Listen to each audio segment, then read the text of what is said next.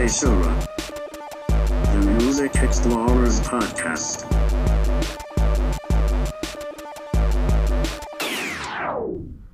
All right, welcome to Seishura, the Music Explorers Podcast. I'm Jim Jam. As always, I'm Scoot Magoo. And, we are on kind of an off week in some respects. And so we decided to kind of do another free-form episode, trying to decide in my mind what the title this will be, because I think last time it was either Electric Boogaloo or The Return of Jafar. So I need to think of a better sequel than either of those. All suggestions are welcome. In the meantime, let's talk about albums of the week right now and kind of let that kick things off. So, Scoot, you got anything for me right now? I gotta be honest, I always hope that I'm actually gonna recommend, like when I get really excited, and usually I would say it works out. When I recommend something to you, I'm like, there's no way that you've heard about this, and I'm definitely gonna like recommend you one of your new favorite albums of the year. You've done that a number of times. Yeah, that's true. But like this one, I just was so excited about that it kind of made me sad that you would. But like, I don't think you actually have listened to it yet. But I haven't listened to it yet. I'm waiting till it like comes out. That's weird. And I guess we'll talk about it in a second. Yeah. But it is Tanya Tagaq. I say Tagaq. I don't really know the correct pronunciation. Yeah, we'll just chalk this up to we never get get things right. Yeah. But yeah, name of the album is Tongues. The album cover it's both. It's very like pretty, but also a little like not like gross, but just like a little off-putting. It's like like a mouth blowing up like a mouth bubble, which is always interesting. And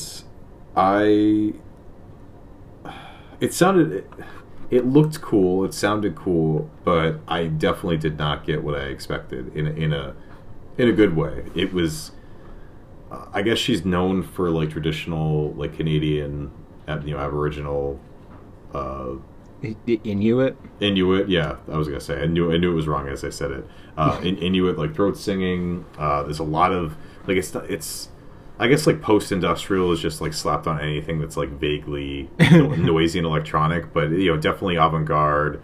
Like elements of noise, just like really artsy ideas. It was a little. It's one of the. I don't know. It was a little hard to put like a genre tag on. I think I wrote down like avant-garde industrial, which even then I don't know, but just it was very, very expressive. Like I love those albums that just feel like a performance, like as you're listening to them. This definitely felt like that. I felt like I could just envision her, like just front row of a live performance of this album, which apparently, I mean, I don't even know when to recommend, or if we were to review this, when to recommend it, because it was available to stream on Bandcamp and was all purposes is out, but supposedly you said it's not coming out for a little while at this point. Yeah, it's not coming out until March, I want to say. Let me check my calendar. But yeah, March 11th is what I have. Interesting. But to be fair, I got that from Metacritic, and they aren't always accurate when it comes to album releases. But then sometimes, I don't know, like not to get completely off topic, but did you listen to the new Alice Glass album? I didn't. Yeah, because I looked it up because I was going to listen to it, and it says it comes out January 28th. I was there January 29th, not there anywhere, like on any streaming service at all, as far as I could tell. And I'm like, oh, why? Like, what? I don't know. Maybe they were just late to it. I don't know. It was just bizarre. It's just strange. Yeah, like you said, it's just weird how streaming kind of lets this, it sort of creates this gray area now when it comes to releases. But I mean, it's been gray for a long time. I mean, I remember when I'm trying to remember a couple of like distinct like albums that I can actually remember off the top of my head. But there were a number of albums that would start streaming before they were released on like MySpace or, YouTube or what have you. And like before Spotify really came into the picture. Mm-hmm. So it's not like unheard of in my mind. Mm-hmm. But still weird. But yeah. Anyway, good album. I mean, part of it might be.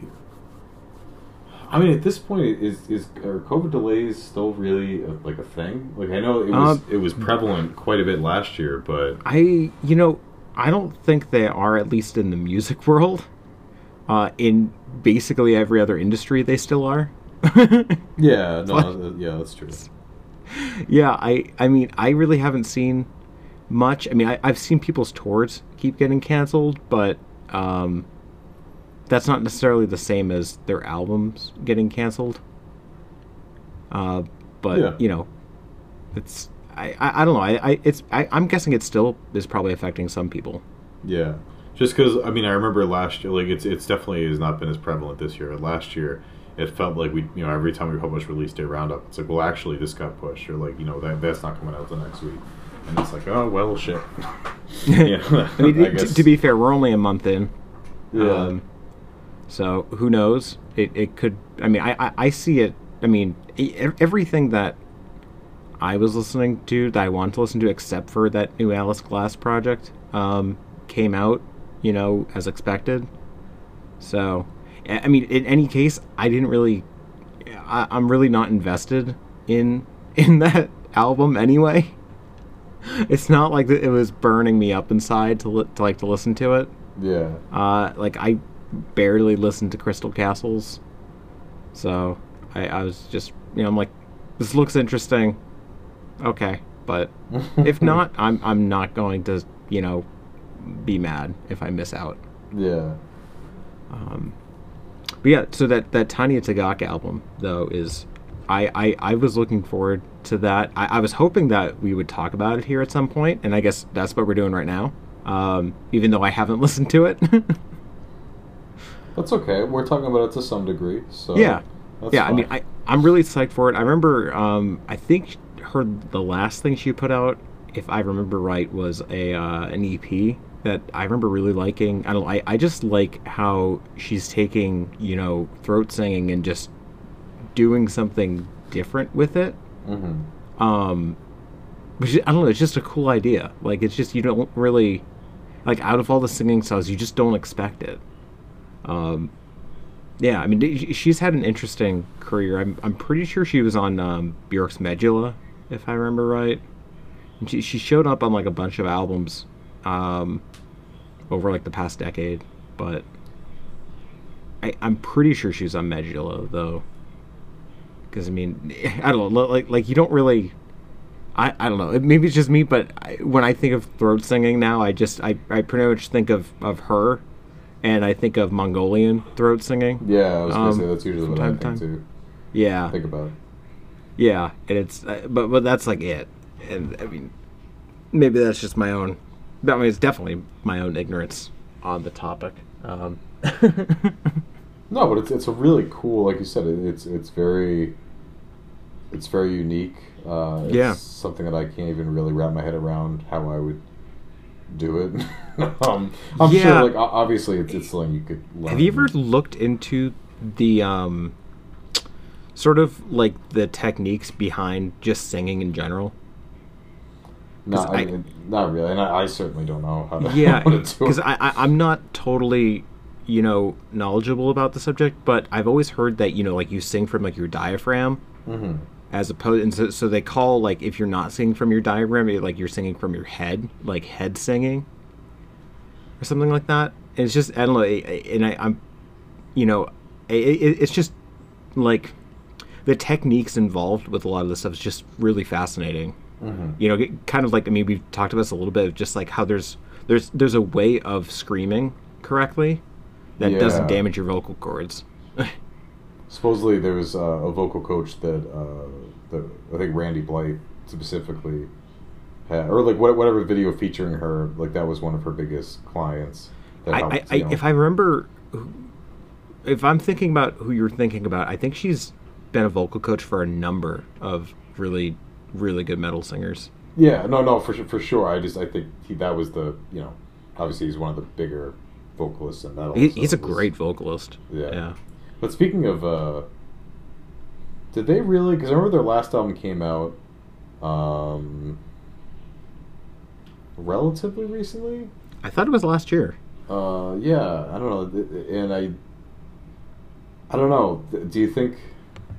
I don't know if you're a big fan of them anymore. I used to be a really big fan. Like the first two albums I ever bought, or at least I had someone buy for me, were Tool's 10,000 Days and Ashes of the Wake. Like I like loved Lamb of God in high school. They were basically like the first like metal band with like harsh vocals that I got into.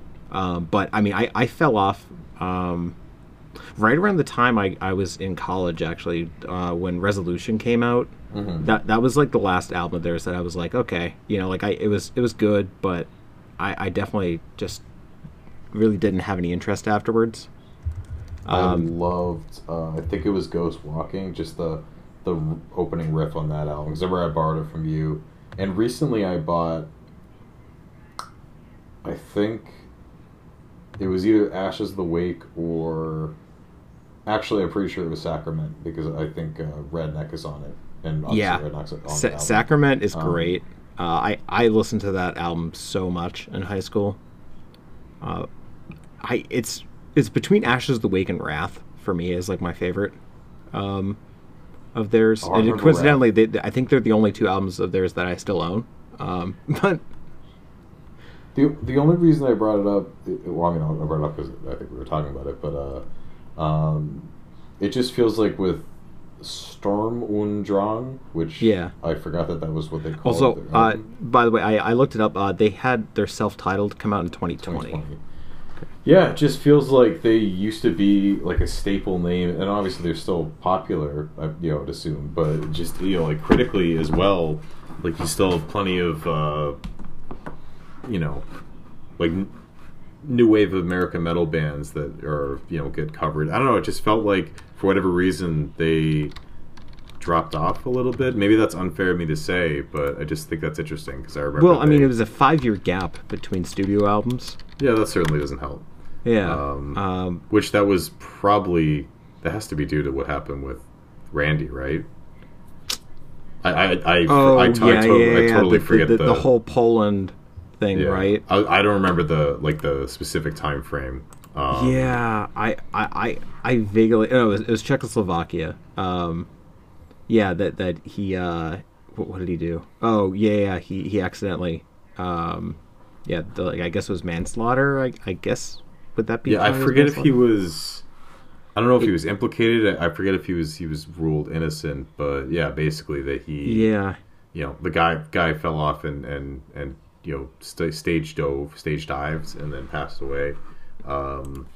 I forget what the. I don't know, it says that he was indicted on it, and but he was not criminally liable. So he had moral responsibility for the fan's death, but he was not criminally liable.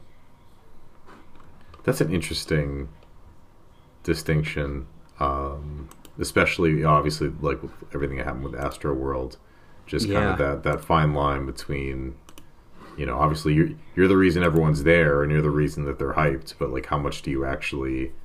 how much responsibility do you actually have?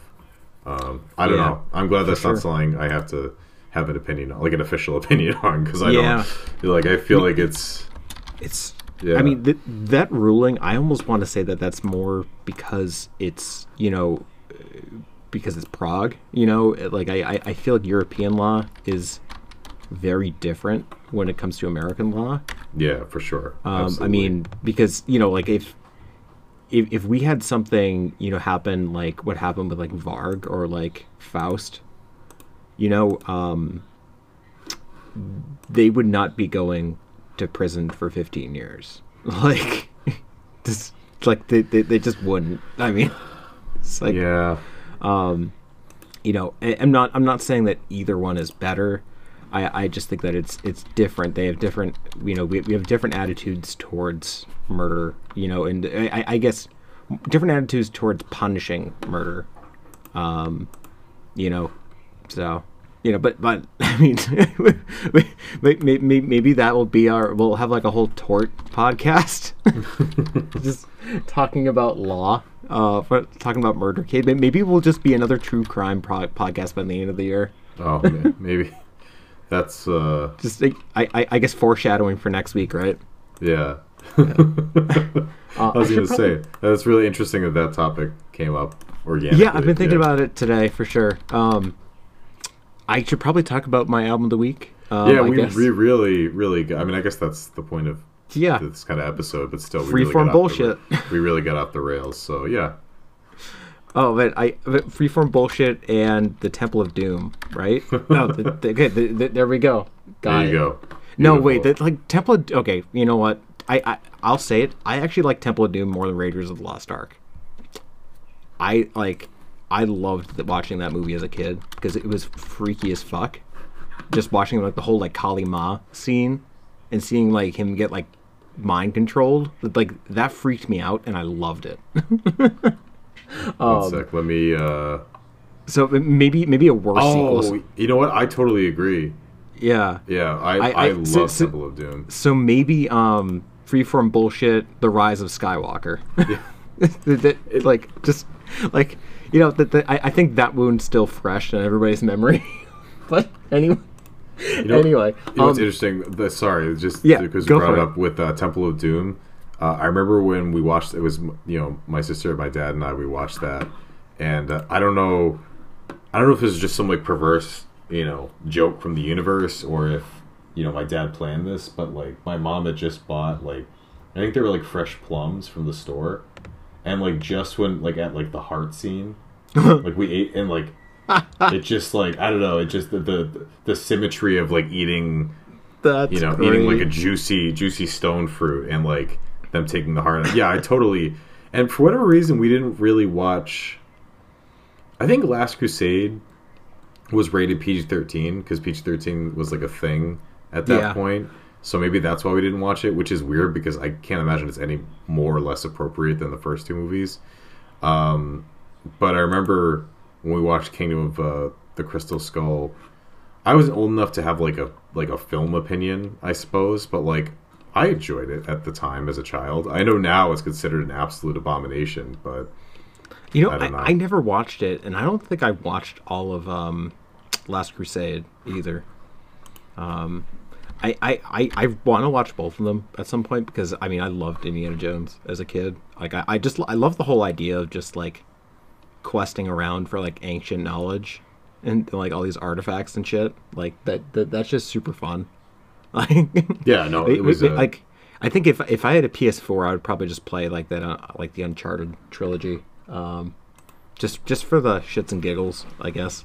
Which is another movie that's coming out. It's with Mark Wahlberg and Tom Holland. Oh yeah, I for some reason I thought that was already out, but I think that, you know, speaking of things that were delayed, I'm pretty sure that they pushed it. Yeah, I feel like everything. But like everything now. Speaking of delayed, album of the week. Love it. I've got some good segues too. Yeah. I don't know if I've been talking about this ton, but I've been on a massive krautrock kick as of late. Like I've spent an amount of money I don't want to talk about on like 5 or 6 krautrock albums, including like one collection, like box set. You know, over the past month, and so yeah, they've all been really good from what I've listened to so far. But I had this on yesterday, really loved it. It's the debut album from Amon Duel 2 called Phallus Day. It is awesome. It is just so jammy in some places. Like it reminds me of like if Henry Cow kind of had like a jam rock band type of like foray, or like just did like more improvisation. kind of. Like, it has, like, a lot of these just, like, really, like, scorching guitar solos and stuff like that. But then you have, like, these, like, bizarre vocals that, again, like, really remind me of Henry Cow. And, yeah, it was a lot of fun. It was a lot of fun to listen to. Just really, really enjoying a lot of krautrock at the moment. And, yeah, just highly recommend. I think, if I remember right, Rate Your Music has Yeti by Amon Duel 2 as, like, the #1 krautrock album. Either that or Tego Mago. I can't remember which one. But they're both good. They're both really good. But Valistay is really good, too. I guess, according to Wikipedia, which, you know, take it as you will, it's reportedly, like, one of the first krautrock albums. Like, it's between it and Monster Movie by Can. So it's just interesting little things. I actually have a book on krautrock that I've been meaning to start at some point. I still have some Christmas reading left over, so I wanted to get through that. But at some point, I will be probably spouting more krautrock for everybody. Krautrock for the people. Yeah, I remember finding Monster Movie. Monster Movie is so good. Yeah. I mean, like, I've yet to listen to a krautrock album that I don't like. Well, except I guess for, like, any Can album after Future Days. But I don't really know what you would even consider them after that album anyway. Anyway, yeah, Monster Movie is really good though. For sure. Yeah, I remember. I forget where I think I found it at, like, a indie record store for really cheap. But that's speaking of, you know, you mentioned utilizing Discogs to kind of complete a collection or find some rare stuff. I've been definitely trying to balance that recently, because I remember, like, I really wanted to finish my Meshuggah collection. You know, I actually kind of finished my Deftones collection, except for Gore and Ohms. Ohms because I could probably find that anywhere. And Gore because everyone says it's bad. It's really just not that good. Yeah. I mean, you'd be fine missing it. But I understand the whole, like, completionist angle for sure. Yeah, but like, I think we talked about this before, and I think that's where, because I actually found a seller where he had all, like he was selling Gore and Ohms too, so I could have finished out the collection entirely, but I definitely been trying to weigh that with, like, the biggest thing for me with Meshuggah is, I actually have multiple times, you know, both like physically in Bull Moose, or like looking on Bull Moose online, or certainly, you know, like checking Discogs, multiple chances to get Contradictions Collapse by which is by Meshuggah. Is that that's their first album, right? It's their first one, and it's much more like technical thrash, like prog metal. Like it wasn't until they released an EP afterward called None, where it's still kind of in the same vein, but it's a lot more groovy. Like, it's, I mean, it wasn't until Destroy Race Approved where they fully embraced, you know, the sound that everyone. Yeah. No, I was gonna say everyone knows and loves, but I'll just say everyone knows. Well, I don't mind being the odd man out here. No, they're definitely. I mean, even their newest album, which it's called Immutable, and yeah, the lead single, it's definitely an instance of, I liked it because I like the band, but not because I think it's like a great song, if that makes sense. Yeah, kind of. Yeah, it's you know, like when you get to a point, if you're like binging a band's discography, or if like a new album comes out and you're like, you know, I enjoy this because this is a band I enjoy, I like their sound, but I can't say that, you know, like if I was listening to this objectively in the middle of, like if it was a deep cut on like Kolos or Obscen, one of their two more recent albums, I don't think it would probably be one of my least favorite tracks. What about the best Meshuggah album, The Violent Sleep of Reason? the one that everybody loves. I actually, when I'm talking about, I I got that one. Someone was selling that, and they also were selling which is a 20-minute long song, and there's some other bonus tracks on the CD release, which I definitely like. Violent Sleep of Reason. I think the lead single from Immutable, which I'm forgetting the name, it kind of makes more sense if you've heard Violent Sleep of Reason, because I think they're starting to plateau a little bit. Like they're kind of like, I feel like they really did some interesting things on Ob's end. Like I think they found a really fresh way to package their sound versus what they've been doing the last several albums. And then Koloss was probably the best example I can think of a metal band, like they basically just doing what they do well, but finding like an interesting way to do it. Just like the actual riffs were like very memorable, very well written. You know, again coming from a fan.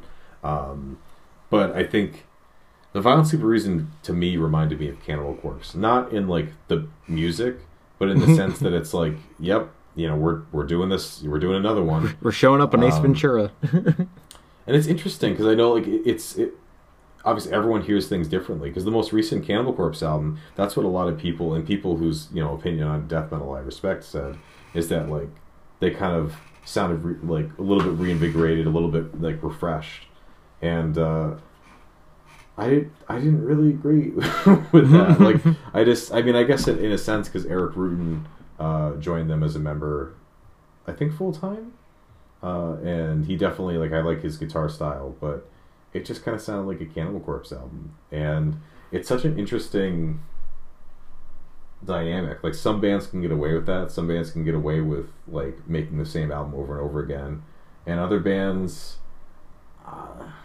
they just.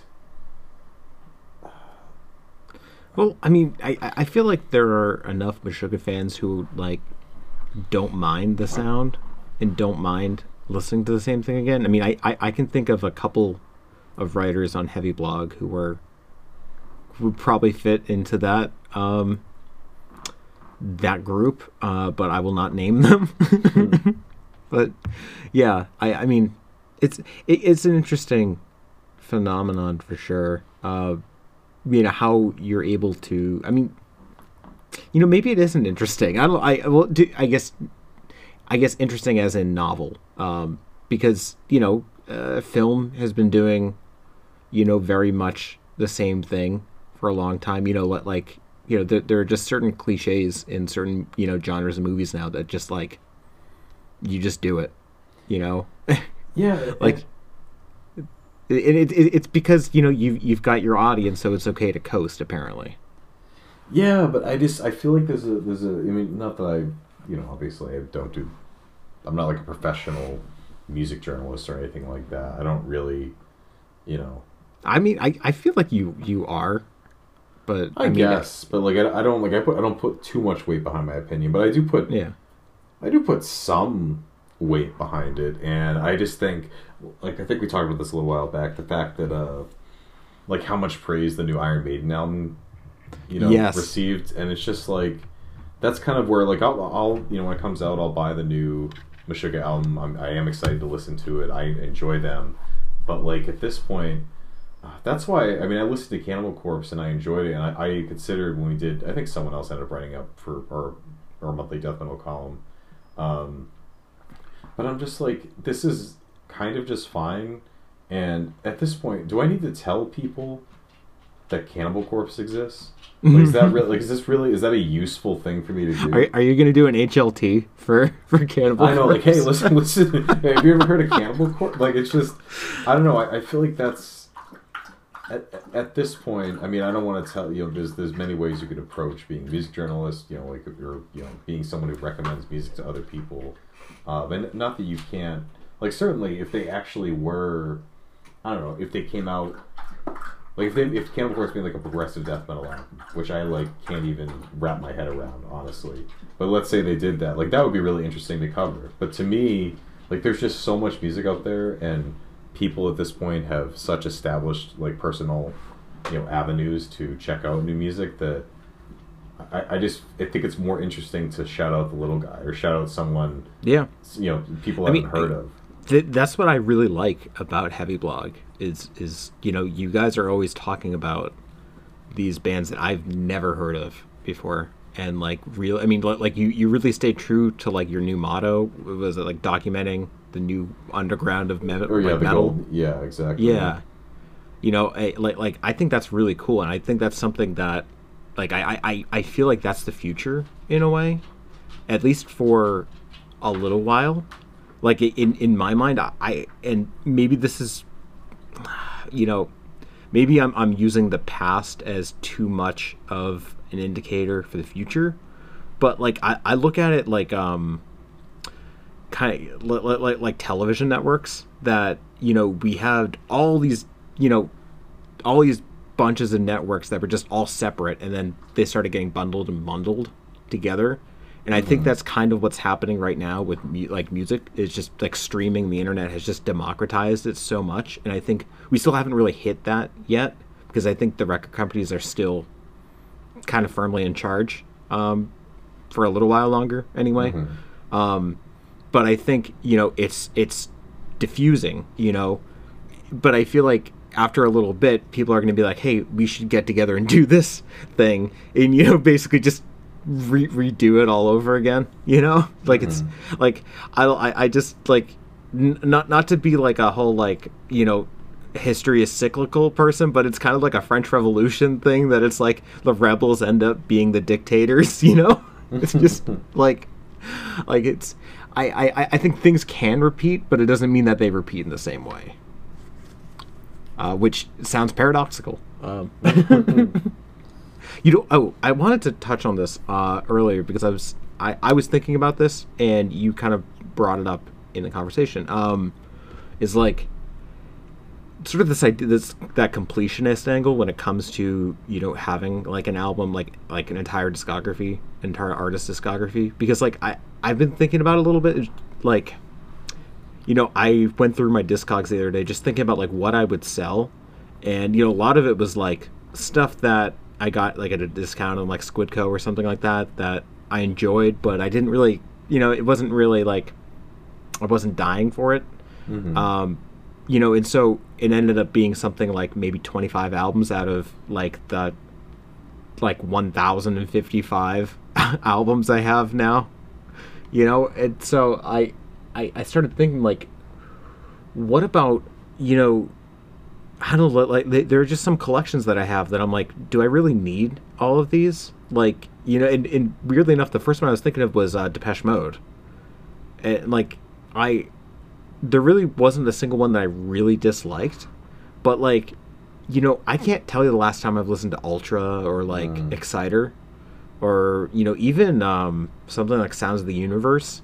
Like a lot of the, like pretty much everything that came out after Songs of Faith and Devotion, I've listened to a couple times maybe over like the last 6 years, and I'm like, what's keeping me there? Like, and like as much as I like that completionist angle, I'm like, you know what? Like if I'm gonna move and possibly move out of the country, I don't know. I mean, but I'm like, I want to take my CDs with me, but I want to keep it like lean, or at least as lean as you can when you have like over 1,000 CDs in your collection.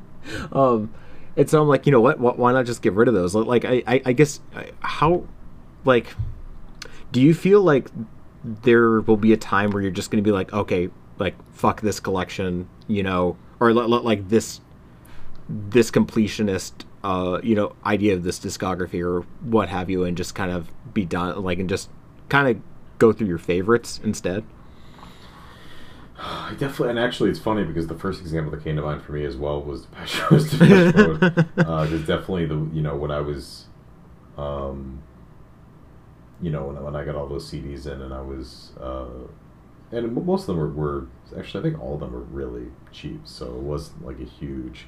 Yeah. I think like my Mountain Goats collection, some of those I definitely paid a little bit more for. See, I'm the same thing. Like I have like a bunch of like Lightning Bolt albums and like all this krautrock albums. Like these are things that like I would keep. Like like there are definitely some parts, some discographies that are like rare that I would just let, like Gaza. Like as much as I love, like I don't know, like I feel like I could probably part with a couple of those, but like you know what, like they're rare as hell. So like why not just keep them?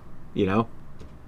Yeah. Anyway, I was interrupting you. No, there are definitely ones that they're, I think it would depend on how much I enjoy the album, how rare, like the three compilations of John Darnielle's, like when he was truly a solo artist.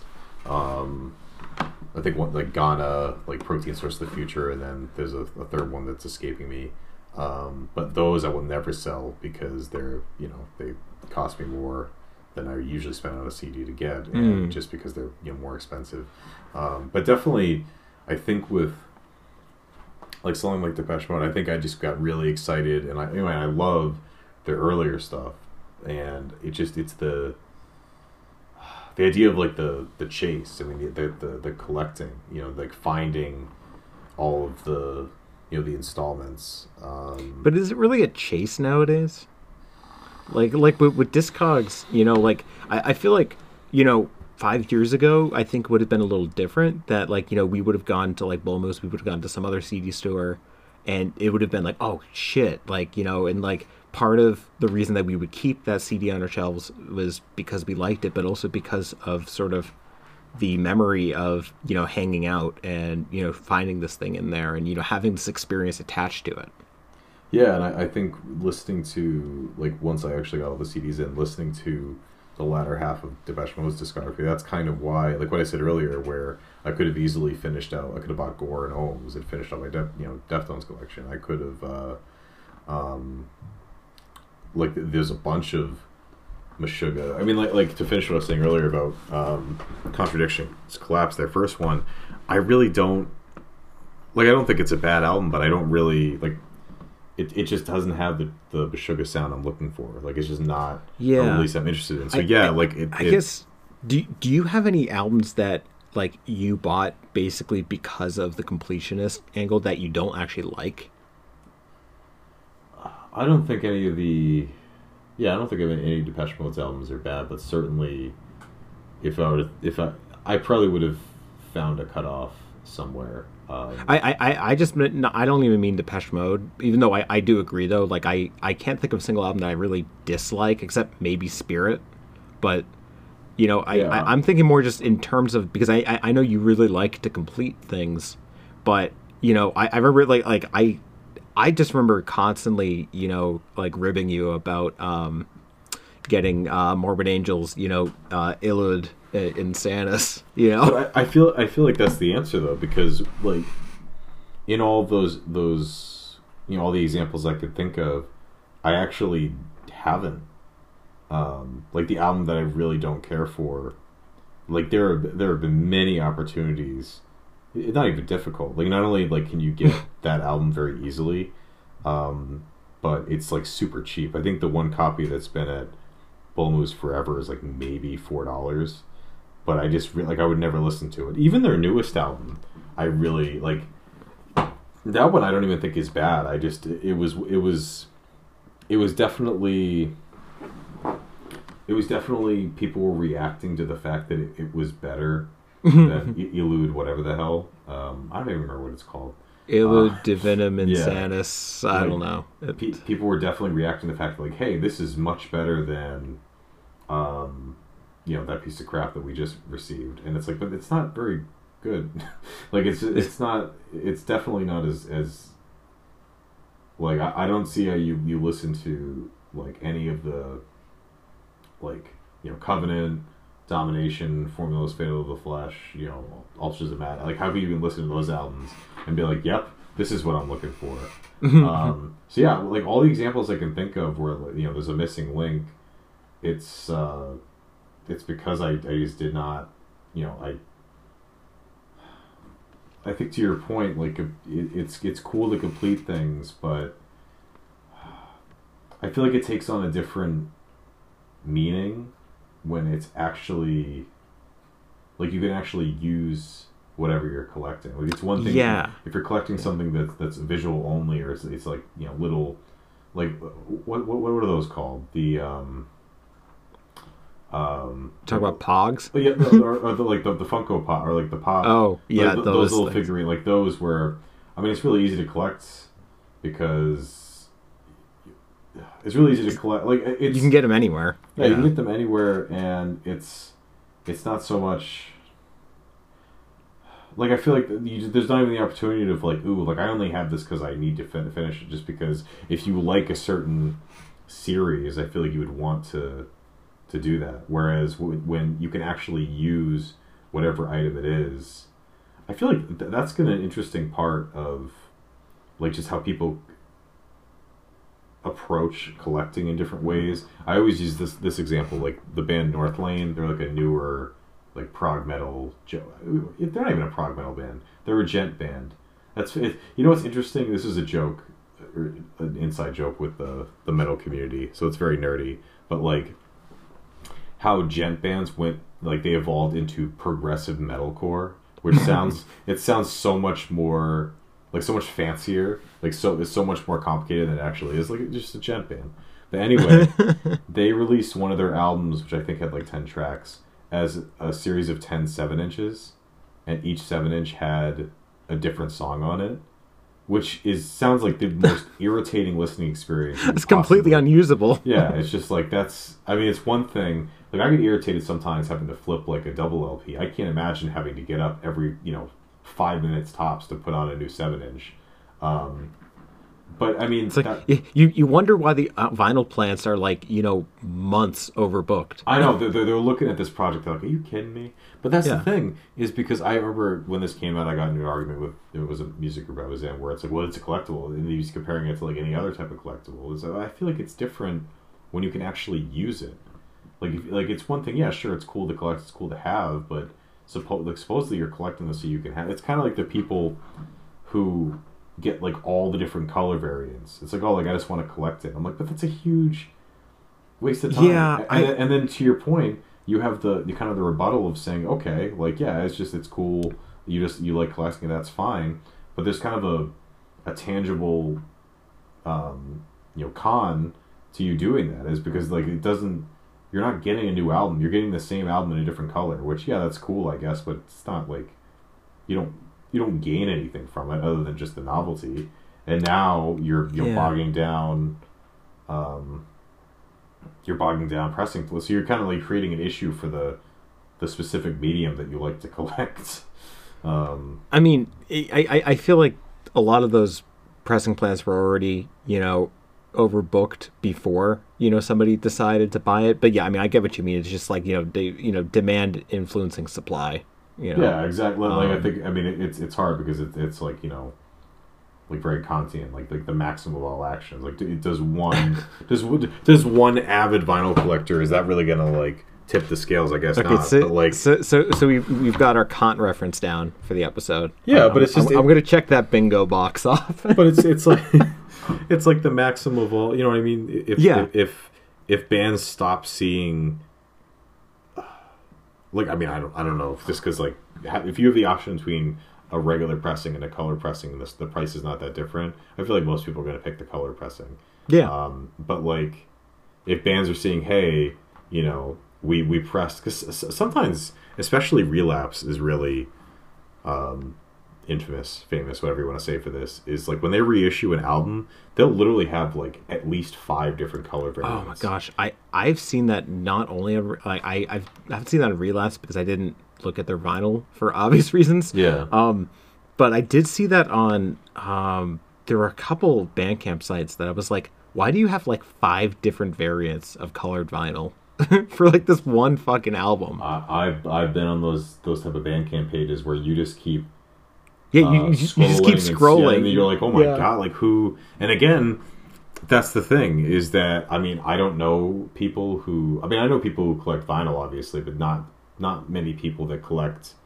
But I do. There's one guy in the Heavy Blog family who he has like. There's this one band where he literally has like every color pressing of this, like his favorite band. And I guess if that's your thing, that's fine. But yeah, I guess I just don't really, I don't get it. And I think, as we discussed, there's like an actual tangible drawback. Because I think if bands did see, hey, like people don't really go for this. Like if the sales showed that having all these options was kind of a waste of time and resources and money, maybe they would stop doing it. I mean, you have to wonder whether, like, I mean, you could almost make an argument now that like a collection, like the definition of a collection, almost includes the idea that there's like a kind of uselessness in it. Like, I mean, like I'm thinking of like, you know, there's people who collect, I don't know, like ancient Hopi Indian masks or something, you know, and it's like, are you gonna go out and wear those masks? Like, no, they're gonna hang on your fucking wall for the rest of your life. And it's interesting because I feel like given the, you know, the way that music consumption has evolved, you could kind of say that about, you know, CDs and vinyl too. Like obviously they literally have you know, a physical purpose you can use them for, but you know, in terms of like what makes the, you know, what objectively makes the most, or what is the easiest way to directly consume music, it's not that anymore. So because I know like a lot of times, I mean, did you see that Rolling Stone article? Yeah, CDs are making a comeback. Yeah. It reunited and it feels so good. Yeah. I don't know, is that just because, you know, Taylor and Adele had big releases? I think that was because of it. Probably, yeah, I don't know if we'll see that every year. But maybe we are seeing a resurgence because maybe because people, it definitely doesn't. It's definitely not the simplest way to go about it, for sure. Because maybe people want to get back into, like I still collect records, but I look for stuff that's on sale. I look for stuff that's used. Like people who, because I remember when like the Mars Volta announced that huge deluxe box set, and everyone, and including me, like I freaked out about it. But you know, I think there was one group I was in. Someone commented on the thread. I'm like, if you do the math per record, it's pretty standard. I think just like when you saw like the full box set sticker price, it's kind of shocking. But if you look at like the average price of a record nowadays, it actually was not that, like the pricing was not that far off. I think it caught me off guard because I just don't, like, short of like one of my favorite artists, I just don't buy full price vinyl anymore because it's kind of insane. Like you just like you can get, like I can get the same album for at most $15 on a CD at most, and on a record, you know, double LP, forget about it. But on record, you're looking easily like $30 minimum, you know, for just for one album. And I mean, you know, that's one of the reasons I don't listen to vinyl. I don't collect vinyl. It's like, why? You know, I mean, for me, it's you know, I mean, I think we said a few weeks ago. It's just like it's about simplicity. You know, I was talking to my dad a few weeks ago about this. Of just, he's like why do you keep collecting music like this, you know? And I'm like, because like it makes sense to me. You know, like when I sit down to try to listen to something on, you know, my iPad, I can't think of anything, like, because there's just so many options out there. You know, it's like the same thing with when it comes to making music. You know, that's part of the reason I like hardware, is because like it's a limitation. You know, it says you can do this right here. It's right in front of you. You don't need to be in front of a computer to get it, which I guess is kind of a plus. But you know, this is it right here, and you can do amazing things with just this. And like all your like you get to sort of see the scope of your possibilities right there in front of you, instead of it just kind of like, you know, just kind of having like that cursor just blinking on, you know, on the search bar, you know, like, because I mean, I don't know about you, but like I have like an Apple Music playlist of just like favorite stuff, and like I will just like press shuffle on that thing like, you know, 10 times until I come across something that I want to listen to. Whereas like it's so much easier to just go to the shelf and just be like, I'm going to listen to this for a fucking hour, you know? It just makes so much more sense to me. Not to mention, there are just some albums that you just can't get on streaming services. And like, I don't know about you, but I don't really want to listen to YouTube, you know, to some like ripped copy of like an album on YouTube. Like that like I will if I absolutely have to, but like I don't prefer to do that. I mean, which is kind of why like last night I I had randomly had Ashra Temple on. They're like a krautrock band, and I was really enjoying it. And you could only find it on YouTube, and I'm like, man, I just need to buy this. And so like I ended up just buying it on Discogs last night. But and the seller had a copy of the first Lightning Bolt album, which I've like never seen a copy this cheap for it. Mm-hmm. So I'm like, fuck yeah, It's just funny how that works. But I mean, I guess if we're talking about like utility, I mean, I guess like there is something really. It's nice that at least vinyl, like even with like that box set that's like all just just like 7-inch singles, at least you can use that. Like, at least like collecting music, like Music Gear or something like that is like you can use those things. Whereas like sometimes it's not. It doesn't always feel usable. I mean, like, unless you're like unless you're like Dark Helmet in Spaceballs in that one scene where like I like with the action figures, like I just can't see where like Funko Pop would be very useful in some ways. Mm-hmm. But at the same time, it's kind of like that Oscar Wilde quote, like all art is essentially useless. Mm-hmm. And it's like, just because something doesn't have a very obvious use doesn't mean it doesn't have value. Yeah, and for me, I think my one of the last, I mean, number one, I just like collecting music. Like that's just kind of, that's not a great argument. Like trying to argue for like the inherent value of doing it, just like I like it, is not really going to convince people. Yeah. Like if you do, you do. You don't, you don't. But like for me, I feel like I would have to force myself, because obviously, like when you buy like something used, you're not necessarily supporting. Like I guess inadvertently, if if a lot of people are buying this one artist like used CDs at a store, maybe they'll look for. Like I guess indirectly you could be supporting the artist, but when there's a newer artist I really like, I'll buy their album new because I want them to get some kickback. I want to support them, but I have something physically that I can listen to in a different way. Like for me, I stopped having a digital. Like there are albums I would love to own, but they're only like I can't find them as a physical copy, but I could potentially purchase them. Like a good example is. Flaming Tsunamis. They're like a ska-core band that I really like. Like they were like involved in the scene that my friends were in a ska band, and like they were involved in the scene. They were really, really cool. Like they were much heavier than any other ska-core band. And I bought their album. I think I bought it for more than the asking price on Bandcamp digitally because I just couldn't find a CD copy. And I don't think I've ever listened to it, just because. Yeah. I just don't, because when I listen to music digitally, I'll listen to that's why I have an Apple Music subscription. So I just feel like I would not, like if I stopped collecting music, I just wouldn't be compelled to support, because like what, I know this is going to sound inherently selfish, but what's in it for me? Like I buy your album, like I get a CD, I can listen to it in the car, I can listen to it in my stereo, or like I buy like vinyl.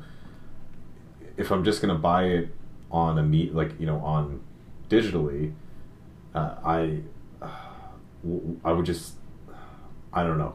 I know that is just inherently does sound selfish, but I already can listen to it on like Apple Music. Like I already have like a platform that I can listen to all my music digitally if I so choose. I totally get that. I mean, I would send a couple bucks someone's way, if it was like a really like independent, like, this person had like nobody buying their album at all. Like I'd be like, you know what? Like here's like $3, like I enjoy, like I like your music, or if it was, like some sort of like, VA compilation that was going to like a charity, I'd be like, okay, whatever. Like it doesn't like, I don't care if I'm not going to listen to it in those cases, but yeah, like for most cases it's like, yeah, no, I actually want to enjoy what I'm spending my money on, and we're not really in it. Like it feels like there's really not a huge position to do that anymore. I know, like I used to whenever I would buy a CD, I would rip it to my computer, just so I would have a digital copy of it around. Yeah. And I stopped doing that, I don't know, maybe 2019. Because I just, like, it got so, like, you know, tedious after a while, because it was just, like, you know, sometimes they wouldn't work right, you know, and, I mean, but I think more than that, it was just, like, all they would do is just take up room on my hard drive, and, I mean, like, I still think I have, like, I think I still have that For the Fallen Dreams album that I borrowed from you, like, almost a decade ago now. I still have that on my hard drive, and sure I have never listened to it. Yeah. Yeah, I mean, it's worn through the binary on the fucking drive. Yeah. Oh man. Oh man. Yeah, it's just like, what's even? Yeah, I just don't see the point. Although I will say, you know, having like all of my Zorn albums on digital, like just ripped on digital, was really nice when I was away from my collection, like when I was at school. Yeah. It was like, that was really helpful. But I mean, now I feel like I'm in a position, like, if I'm going to be, you know, I don't know, if I don't want to be away from my collection, kind of, which is such a first world problem sort of thing. It's just like, no, I've lovingly curated this collection over like the past decade, you know. I don't want to, like, I want to enjoy this thing, you know. I want to be able to just pick and choose from it. I want to spend a day listening to it, you know. Or, you know, I guess it would be like many months if I listened to everything on it. Yeah. But yeah, I just, yeah, to have it all in digital just doesn't make any sense to me anymore, for sure. Yeah. All right, we're getting up there. Do you have anything else you kind of want to add before we slap a bow on this puppy? No, I'm always interested in, or I always enjoy the various directions we go in with these conversations. So yeah, it's always fun, for sure. And you know what? We made a Kant reference instead of a Kanye reference, and that makes me feel good. Except that you just referenced. I know. You just referenced it with the. It's. Oh, that's funny. I'm ignoring it. It's the Kant reference was so powerful that it kind of gives me like Kanye reference immunity. That works for me. That works for me. Well, I guess let's just end this now before before something else happens. So, okay. Thanks for listening, and we will be back next week. All right. Bye. Bye.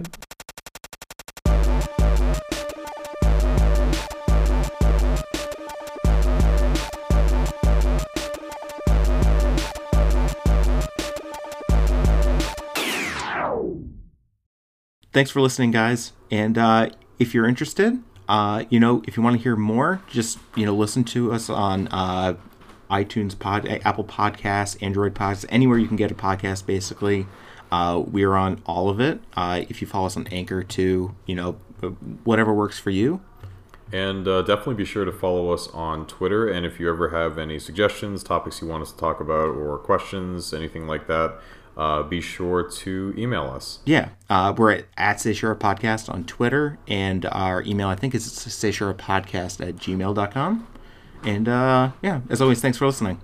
Yeah, appreciate it a lot. Bye.